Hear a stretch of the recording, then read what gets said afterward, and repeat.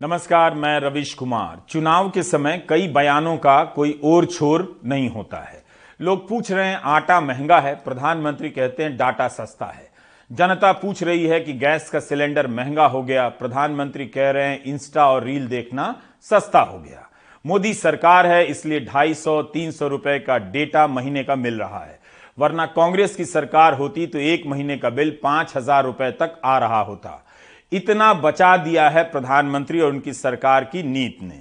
अगर यही हिसाब सही है तो फिर यह भी हिसाब हो कि गैस का सिलेंडर महंगा हुआ, पेट्रोल और डीजल यूक्रेन युद्ध के पहले भी 100 रुपया लीटर से भी ज्यादा महंगा हो गया, आटा महंगा हो गया, दूध महंगा हो गया, खाने पीने की चीजें महंगी हो गई। इनके कारण आपकी जेब से 5,000 रुपए निकले या उससे भी अधिक निकल गए। आप जब 2021 में 110 रुपए लीटर पेट्रोल खरीद रहे थे तब आपकी जेब से कितने हजार निकलते जा रहे थे, पूछ लीजिए प्रधानमंत्री से। दिल्ली में जયારે કોંગ્રેસની સરકાર હતી ત્યારે 1 GB ડેટા એના 300 રૂપિયા થતા હતા। 300 રૂપિયા કેટલા? આજે આ મોદીની સરકાર આવ્યા પછી માત્ર 10 જ રૂપિયા થાય છે। આ પૈસા તમારા બચ્યા કે ના બચ્યા?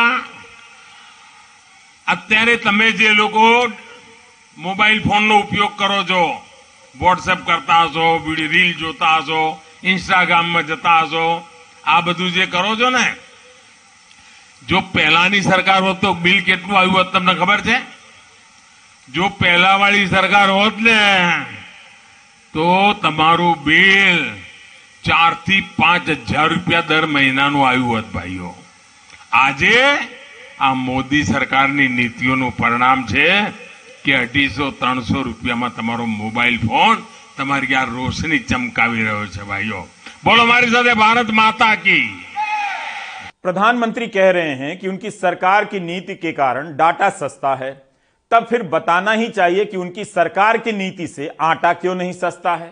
मई के महीने में हरिकिशन शर्मा ने इंडियन एक्सप्रेस में एक रिपोर्ट लिखी कि अप्रैल में आटा 32 रुपए 38 पैसे किलो का हो गया। जनवरी 2010 के बाद सबसे अधिक रेट, 12 साल में आटा सबसे महंगा, और प्रधानमंत्री बता रहे हैं कि डेटा सस्ता हो गया है। प्रधानमंत्री भूल गए कि आटा जब महंगा होने लगा था तब जून 2022 में गेहूं के निर्यात पर रोक लगाई गई थी ताकि कीमतों को स्थिर किया जा सके। महंगाई को लेकर प्रधानमंत्री का यह बयान कोई साधारण बयान नहीं है, बल्कि 2 साल के दौरान महंगाई को लेकर जब भी मुद्दा उठा, सवाल उठे, प्रधानमंत्री ज्यादातर समय खामोश ही रहे। अपने इस बयान में प्रधानमंत्री कहते हैं कि आप इंस्टा देख पा रहे हैं, रील देख पा रहे हैं क्योंकि डेटा सस्ता है। तो आप यही देख लीजिए कि आप इंस्टा और रील देखने की कितनी बड़ी कीमत चुका रहे हैं।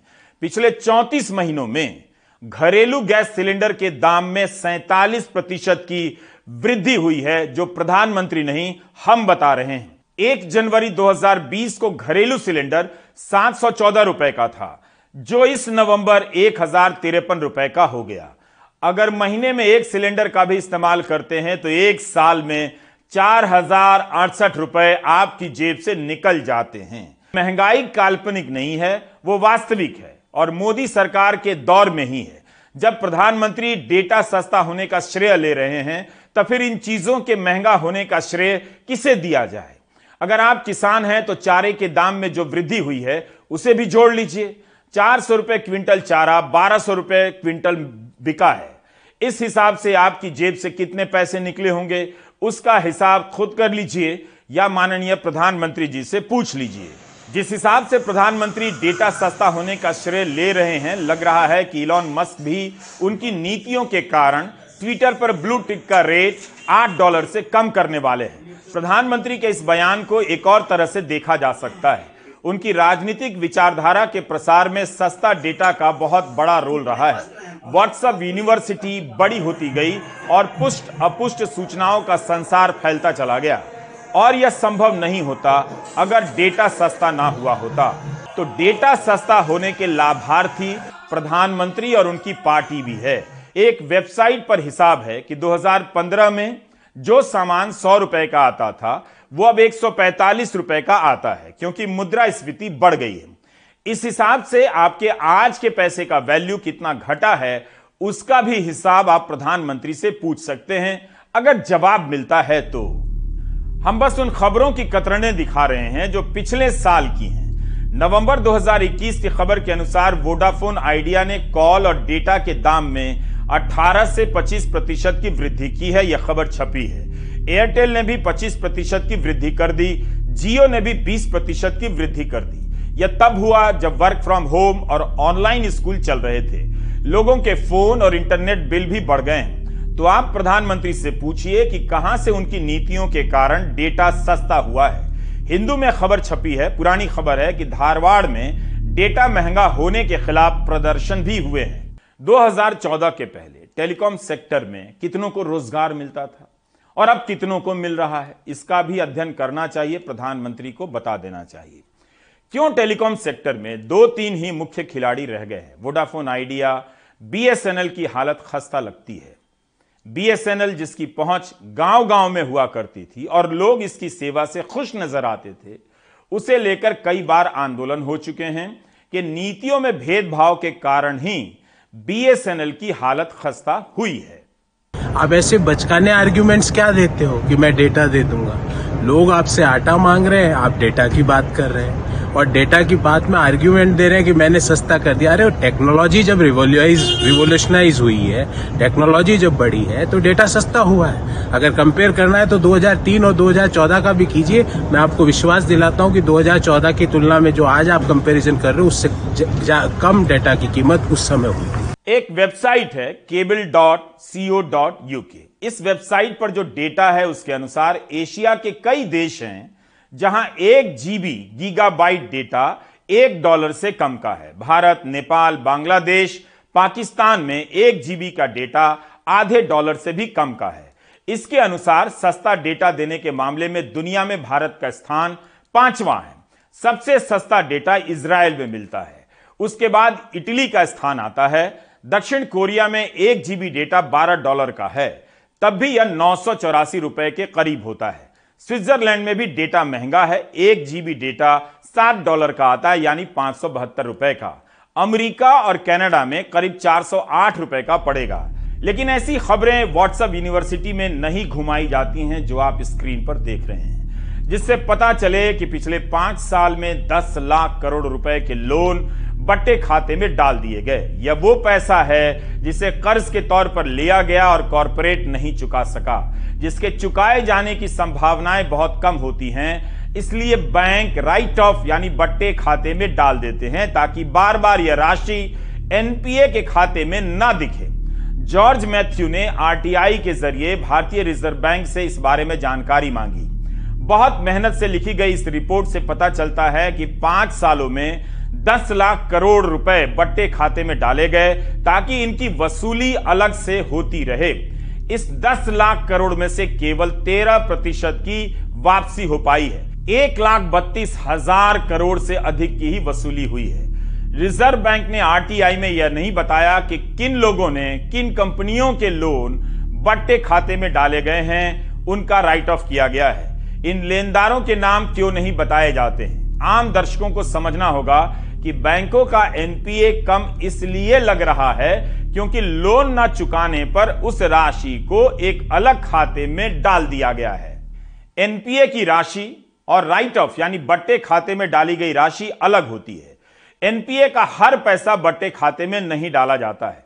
इसे आप इस तरह से देखिए। इस साल जुलाई में लोकसभा में सरकार ने बताया कि सभी अनुसूचित कमर्शियल बैंकों ने पिछले 8 वर्षों में एनपीए हो चुके लोन में से 8,60,000 करोड़ से अधिक का लोन रिकवर किया है, वापस लिया है। एक्सप्रेस की रिपोर्ट कहती है कि बट्टे खाते में जो पैसा डाला गया है उसकी वसूली बहुत ही कम है। ऐसा है कि पिछले 10 साल में तो 13 लाख करोड़ रुपए से ज्यादा माफ किया गया है और अभी पिछले 5 साल में 10 लाख करोड़ रुपए से ज्यादा माफ किया गया है ना। तो यानी जो माफ किया गया पहले 5 साल में वो था 3 लाख करोड़ रुपए के ऊपर और अभी 10 लाख करोड़ रुपए के ऊपर। यानी कि जो एनपीए का माफ करने का जो वो दौर है वो ज्यादा तेज हो गया है पिछले 5 साल में। यानी कि अभी 2022 में हम हैं तो 2017 के बाद वो ज्यादा तेज हुआ है। तो इतना तो हम बता सकते हैं।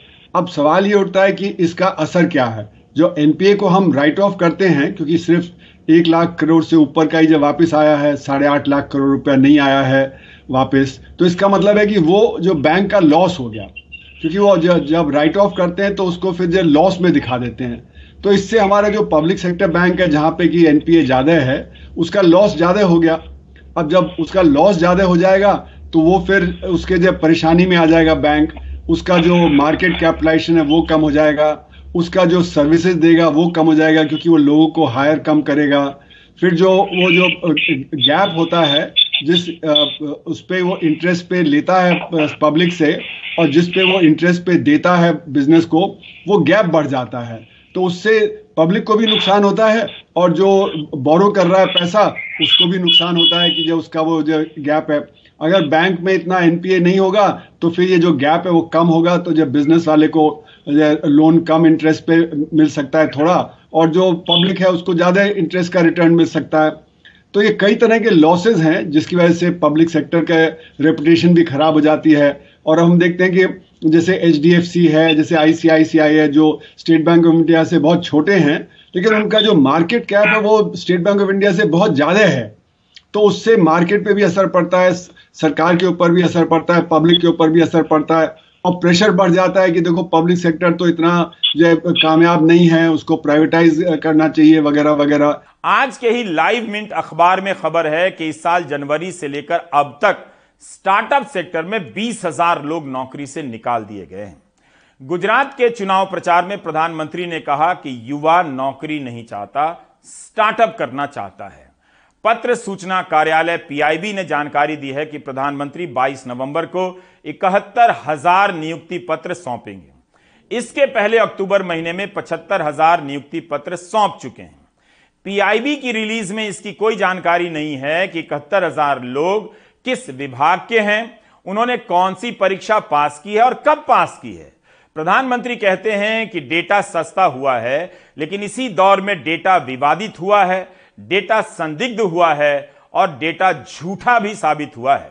कई बार सरकार पर आरोप लगे कि वह रोजगार से संबंधित डेटा सही नहीं बताती है। बेरोजगारी का डेटा आता है तब चुप्पी छा जाती है, मगर डिबेट के लिए ऐसे विषयों की तलाश रहती है। उसमें से भी हत्या और बलात्कार के मामलों में धार्मिक एंगल पर विशेष नजर रहती है, वरना आप हिंदी अखबारों को पलटकर देखिए। यह खबर 14 अगस्त की है झांसी से। अमर उजाला ने लिखा है कि निक्की साहू ने अपने जन्मदिन पर मोनू अहिरवार को केक काटने के बहाने बुलाया और अपनी प्रेमिका का ही गला काट दिया। मोनिका मर गई। यह खबर 10 अक्टूबर की है, अमर उजाला में छपी है। फिरोजाबाद की इस खबर में लिखा है कि गौरव ने अपने परिवार वालों के साथ मिलकर अपनी प्रेमिका खुशबू की हत्या कर दी और उसका शव अपने ही घर में दफना दिया। 2 साल बाद यह मामला सामने आया।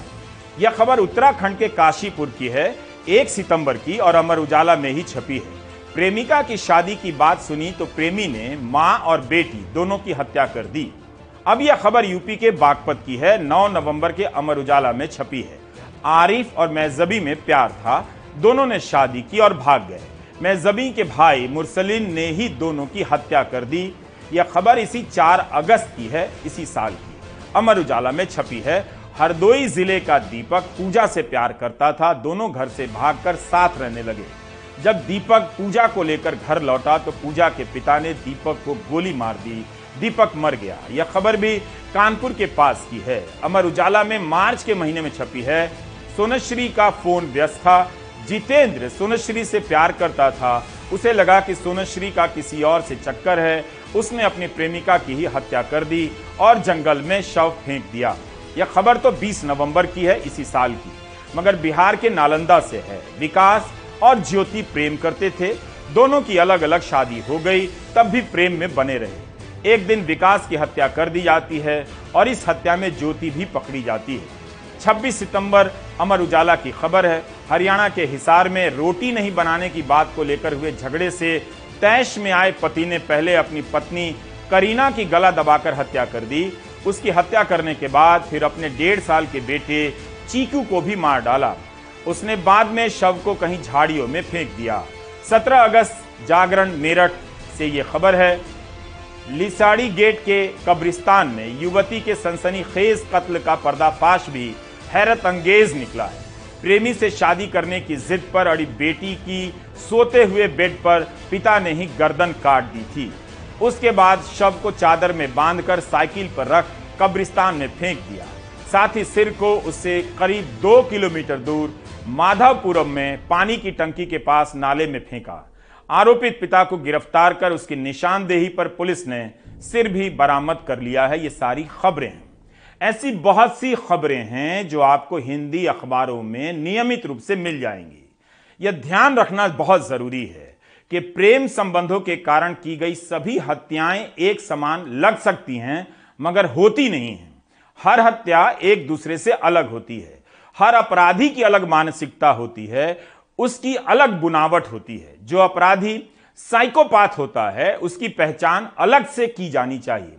उसे हत्या की सनक होती है, वह अन्य कारणों से हत्या को अंजाम देता है, जैसा कि श्रद्धा वॉलकर और आफताब अमीन पूनावाला के केस में हुआ होगा।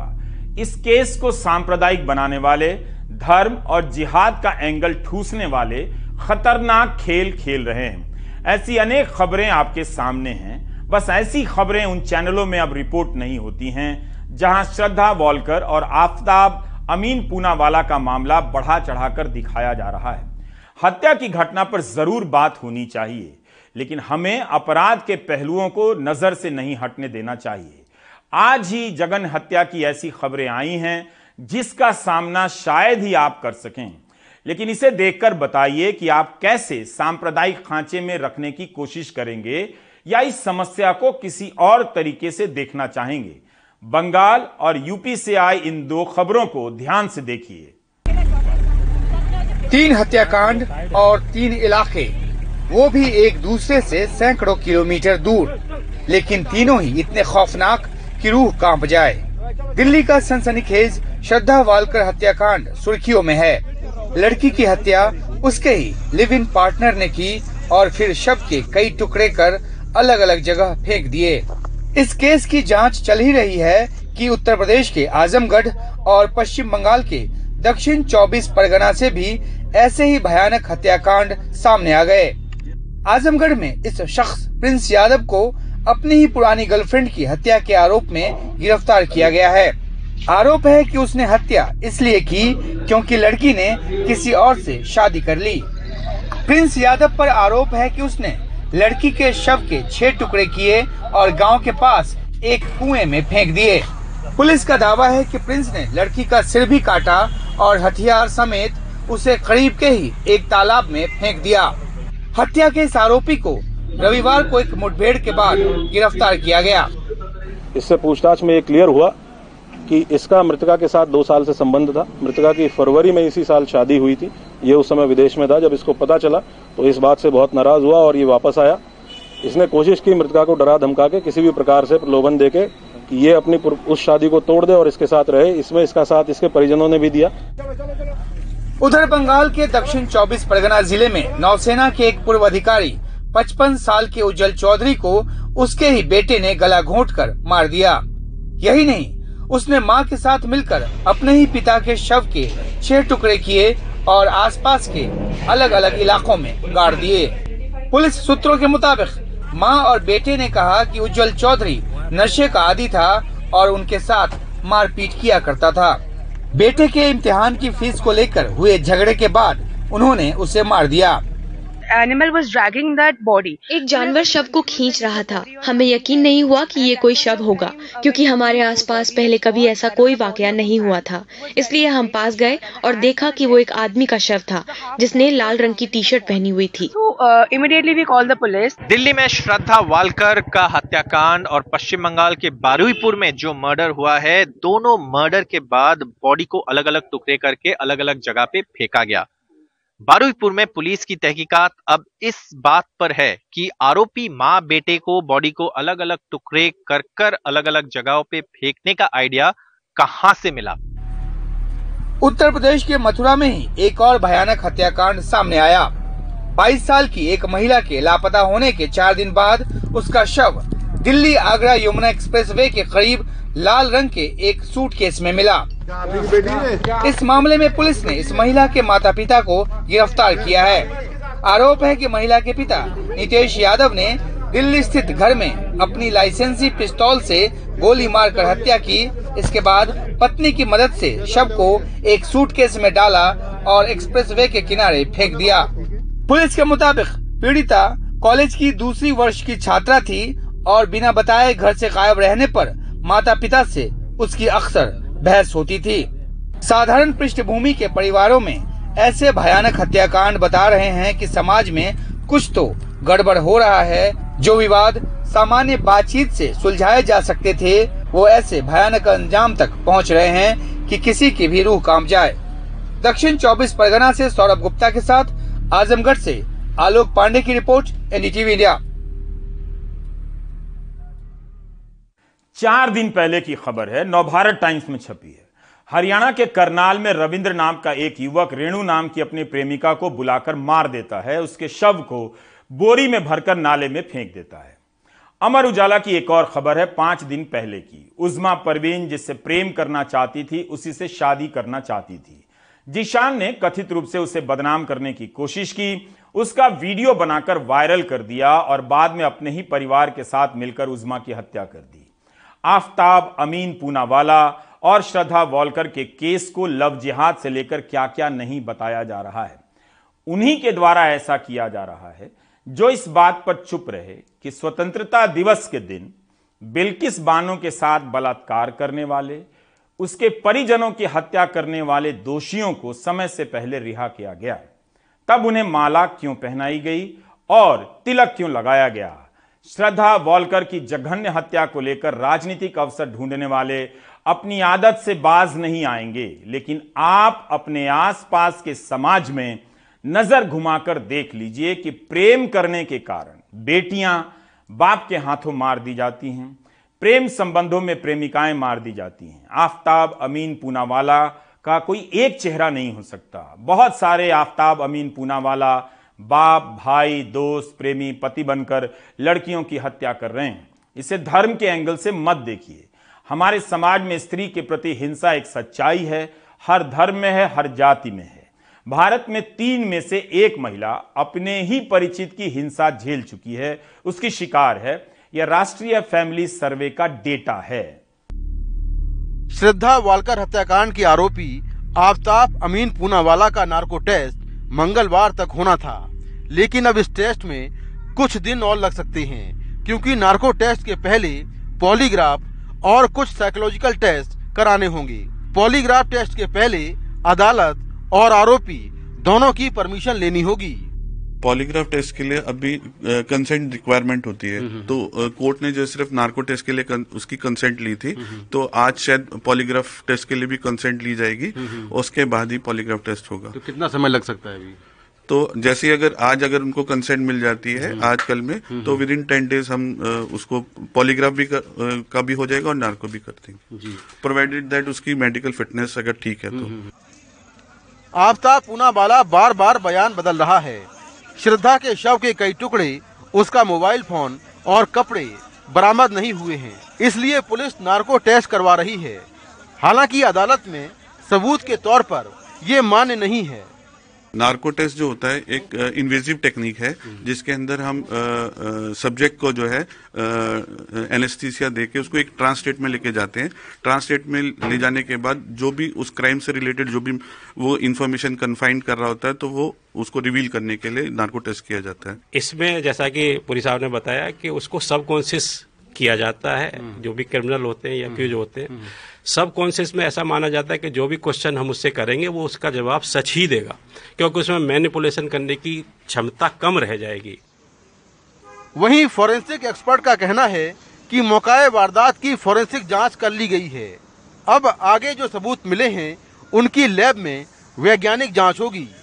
हमारे एक्सपर्ट बहुत ही स्पेशलिस्ट गए हुए थे और उन्होंने काफी सर्चिंग के बाद उसको आइडेंटिफाई किया, और जो भी चीजें वहां पे जो भी क्लूज मिले उनको उन्होंने आईओ को हैंडओवर कर दिया है, और निश्चित तौर पे वो हमारी लेबोरेटरी में आएंगे और लेबोरेटरी उसको फर्दर एग्जामिन करेगी। ब्लड सैंपल मिले थे वहां से? ये देखिए, ये अंडर द वे है प्रोसेस, और ये अभी यहाँ पर रिवील नहीं किया जा सकता। दिल्ली पुलिस की टीम मुंबई, उत्तराखंड और हिमाचल प्रदेश में श्रद्धा और आफ्ताब के जानकारों और उनके घर वालों के बयान दर्ज कर रही है। दिल्ली पुलिस ने एक जबड़ा बरामद किया है जिसमें दांतों में 3 जगह रूट कैनाल ट्रीटमेंट है। पुलिस ने इस जबड़े की पहचान के लिए मुंबई और दिल्ली के 2 डॉक्टरों से संपर्क किया है। श्रद्धा ने मुंबई के डॉक्टर से रूट कैनाल ट्रीटमेंट कराया था। श्रद्धा की हत्या 18 मई को हुई थी। हत्या के 6 महीने बाद आरोपी आफ्ताब को पकड़ा गया। उसने खुलासा किया कि उसने श्रद्धा के शव के 35 टुकड़े कर 18 दिनों तक जंगल में फेंके। वो हर रोज रात 2 बजे टुकड़े फेंकने के लिए निकलता था। अब आरोपी को 5 दिन की रिमांड के बाद पुलिस मंगलवार को कोर्ट में पेश करेगी। पुलिस ने आरोपी के पॉलीग्राफ टेस्ट के लिए कोर्ट में अर्जी लगा दी है। श्रद्धा हत्याकांड में दिल्ली पुलिस अभी तक कई अहम सबूतों को बरामद नहीं कर पाई है। इस पूरे हत्याकांड का कोई चश्मदीद गवाह भी नहीं है। ऐसे में पूरा केस टेक्निकल, साइंटिफिक और फॉरेंसिक जांच पर टिका हुआ है। अब मंगलवार को पुलिस आरोपी को 5 दिन की रिमांड के बाद फिर से पेश करेगी और पुलिस चाहेगी कि उसकी और रिमांड मिले, जिससे उससे आगे की पूछताछ हो और इस मामले में सभी वैज्ञानिक टेस्ट जल्दी हों। नई दिल्ली से कैमरामैन जेवियर के साथ मैं मुकेश सिंह सेंगर, एनडीटीवी इंडिया। हर मामले में अपराधी को एक नजर से नहीं देख सकते। अपराध के मनोविज्ञान को समझने वाले यह बात जानते हैं कि आफ्ताब अमीन पूनावाला की आपराधिक मानसिकता की अलग बुनावट रही होगी, निर्भया के हत्यारे की मानसिक बुनावट अलग रही होगी। एक अपराधी के धर्म से उस धर्म को अपराधी साबित नहीं कर सकते, ना ही उस धर्म को लेकर असुरक्षा और नफरत की भावना पैदा कर सकते हैं। हत्या और अपराध की इस सनक को धर्म के चश्मे से मत देखिए, वरना आप अपने प्रेमी या पति या जीवन साथी में ऐसे लक्षण नहीं देख पाएंगे। ये लक्षण हर धर्म और जाति के मर्द या स्त्री में हो सकते हैं, ज्यादातर मर्द में। हर रिश्ते में ऐसे पुरुष होते हैं जो हर दिन स्त्री पर हिंसा करते हैं और स्त्री उसे समझ नहीं पाती है, उस रिश्ते से बाहर नहीं आ पाती है। श्रद्धा वॉलकर को लेकर कहा जा रहा है कि जब आफ्ताब अमीन पूनावाला उसे मारता पीटता था तो वह अलग क्यों नहीं हुई। यह सही नजरिया नहीं है। श्रद्धा या किसी भी लड़की में ऐसे साइकोपाथ को पहचानने की समझ नहीं भी हो सकती है। इस वजह से उसकी आलोचना सही नहीं लगती। आप श्रद्धा को दोषी नहीं ठहरा सकते जब तक श्रद्धा की मनस्थिति के बारे में जानकारी सामने नहीं आती है। ऐसे हिंसक रिश्ते से किसी के लिए निकलना एकदम से आसान नहीं होता है। इन पहलुओं को समझने का मौका हमने गंवा दिया। धर्म से जोड़कर गोदी मीडिया धर्म रक्षक बना फिर रहा है, जो खुद पत्रकारिता के धर्म की रक्षा नहीं कर पाता है। जरूरी है कि हम किसी में भी अपराध के इन भावी लक्षणों को पहचानें और समय से पहले सतर्क होना सीखें। साइकोपाथ भी एक समान नहीं होते। उनके भीतर देखा जाता है कि कहां तक करुणा और सहिष्णुता उसमें बची है और किस हद तक खत्म हो गई है। घटनाएं देश के अंदर यहाँ जो आप घटना का जिक्र कर रहे हैं उसको मैं रिपीट नहीं करना चाहता। ऐसी घटनाएं देश में विभिन्न तरह की अन्याय, अत्याचार, उत्पीड़न होते हैं, महिलाओं पे भी होते हैं। समाज को आगे आना पड़ेगा, हम सबको राजनीति अलग करके आना पड़ेगा, तब जाकर के ये रुकेगी। और जब आपने टारगेट बना दिया एक कौम को, एक धर्म को, उसके आधार पे आपकी राजनीति चल रही है देश के अंदर, उसका फायदा आपको मिल रहा है। क्योंकि धर्म के नाम पर, जाति के नाम पर इकट्ठा करना हो, संगठित करना हो, मॉब क्रिएट करना हो तो बड़ा आसान काम है। आग लगाना बड़ा आसान है, आग को बुझाने में वक्त लगता है। Any heinous crime against any human being must be condemned, and I request the central government that we must all leave politics aside out of this, and all such cases should be on fast track courts and extreme and quick reactions, and such people should be punished and they must pay a big price for this very heinous crime that they do. अब बढ़ते हैं एक और महत्वपूर्ण खबर की ओर। आर्थिक रूप से कमजोर तबके को 10% आरक्षण की वैधता के फैसले के साथ यह भी कहा जा रहा है कि अब 50% तक आरक्षण की सीमा टूट चुकी है। छत्तीसगढ़ से इसकी शुरुआत होने जा रही है। राज्य में एक नया विधेयक तैयार हो रहा है जिसे विधानसभा से एक संकल्प के रूप में पारित कराया जाएगा। इसके बाद राज्य सरकार केंद्र से अनुरोध करेगी कि इसे संविधान की नवी अनुसूची में शामिल कर लिया जाए। नए विधेयक के आने के बाद राज्य में आरक्षण की सीमा 80% से ज्यादा हो सकती है। छत्तीसगढ़ इन दिनों गुस्से में है। कहीं चक्का जाम किया जा रहा है, कहीं धरना दिया जा रहा है। असल में छत्तीसगढ़ में आरक्षण को लेकर अजीब सी स्थिति पैदा हो गई है। ये देश का अकेला ऐसा राज्य है जहां पिछले 2 महीने से लोक सेवाओं और शैक्षणिक संस्थानों में आरक्षण का नियम और रोस्टर लागू ही नहीं है। हाईकोर्ट ने आरक्षण की व्यवस्था को असंवैधानिक बताया था, जिसके बाद से राज्य में आरक्षण से संबंधित नियम और रोस्टर सक्रिय ही नहीं है। ये बात खुद सामान्य प्रशासन विभाग ने सूचना के अधिकार के तहत पूछे गए सवाल के जवाब में बताई। रायपुर के ऋषभ मांदलेकर पीटी पास कर चुके हैं। अपनी बात रखने में उन्हें थोड़ी दिक्कत होती है, लेकिन दाखिले की खबर का कान इंतजार कर रहे हैं। घर वाले भी परेशान हैं। काउंसलिंग होती तो सीट अलॉट हो गई क्या? नहीं हुई। तो देरी हो रही है उसमें? हाँ, देरी हो रही है। तो उससे नुकसान होगा? हाँ, नुकसान होगा ना, हमारा पूरा पढ़ाई का फ्यूचर नुकसान हो जाएगा।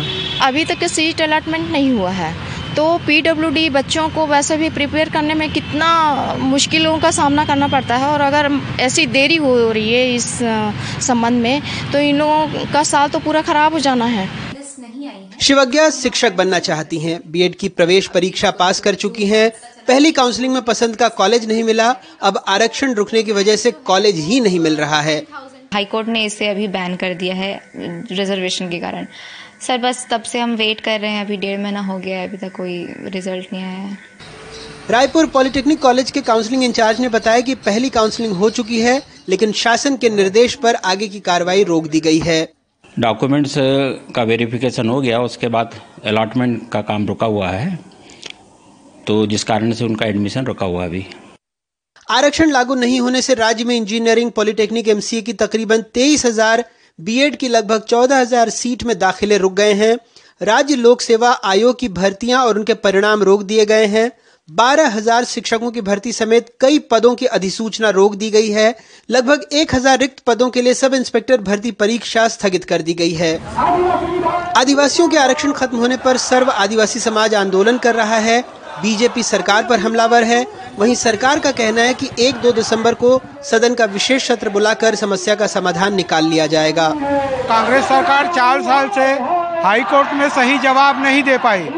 इसके अलावा छत्तीसगढ़ बना तो हम 32% आ गए, तो हमको 20% 12 साल तक दिए, उसका बैकलॉग चाहिए। और पदोन्नति में आरक्षण अभी बंद है, उसको लागू करना चाहिए। दूसरा, स्थानीय भर्ती जो अनुसूचित क्षेत्र है वहाँ तृतीय और चतुर्थ श्रेणी पदों में 100% आरक्षण है, वो भी अभी स्थगित हो गया है। सरकार ने जिस तरीके से जालसाजी के तहत ओबीसी के साथ में खेल खेला, एसटी के साथ में खेल खेला, और उसका चेहरा, वास्तविक चेहरा आज जनता के सामने में है।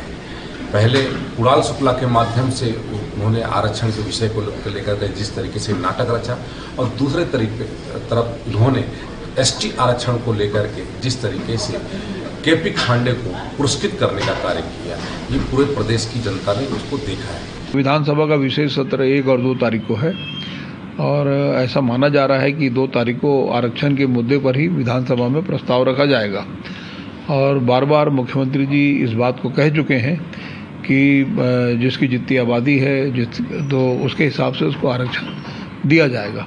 एडमिशन जो है प्रोसेस रुक गए हैं क्योंकि आरक्षण जो है बहुत जल्दी उसका हो जाएगा। अभी 1 दिसंबर को जो आरक्षण के लिए विशेष सत्र आयोजित की गई है, और उसके बाद शुरू हो जाएगा। सूत्रों के मुताबिक सरकार जनसंख्या के अनुपात में आरक्षण दे सकती है, जिसके बाद अनुसूचित जनजाति को 32%, अनुसूचित जाति को 13%, ओबीसी को 27% और सामान्य वर्ग के गरीबों को 10% आरक्षण मिलेगा। बीजेपी के कार्यकाल में रमन सिंह की सरकार ने आरक्षण का दायरा 50 से बढ़ाकर 58% कर दिया था। 2018 में भूपेश बघेल की सरकार आई। 15 अगस्त 2019 को नई आरक्षण व्यवस्था लागू करने की घोषणा की गई, जिसके बाद छत्तीसगढ़ में आरक्षण का दायरा 82% तक जा पहुंचा था। भूपेश बघेल की सरकार के इस फैसले को हाईकोर्ट में चुनौती दी गई और हाईकोर्ट ने इस आरक्षण व्यवस्था पर रोक लगा दी थी। 19 सितंबर को छत्तीसगढ़ हाई कोर्ट ने रमन सिंह सरकार ने जो आरक्षण व्यवस्था लागू की थी उसे बिना किसी ठोस आधार के लागू करने और 50% के दायरे से अधिक होने की बात कहकर रद्द कर दिया था। तब से राज्य में आरक्षण व्यवस्था खत्म हो गई थी और संभवतः छत्तीसगढ़ देश का इकलौता ऐसा राज्य था जहां कोई आरक्षण व्यवस्था लागू नहीं थी। अब सभी चाहते हैं कि आरक्षण लागू हो और इसी के मद्देनजर सरकार भी नए आरक्षण संशोधन को नवी अनुसूची में शामिल कराने का संकल्प पारित कर सकती है। रायपुर से अपने सहयोगी जुल्फिकार अली और कैमरा पर्सन रिजवान खान के साथ अनुराग द्वारी, एनडीटीवी इंडिया।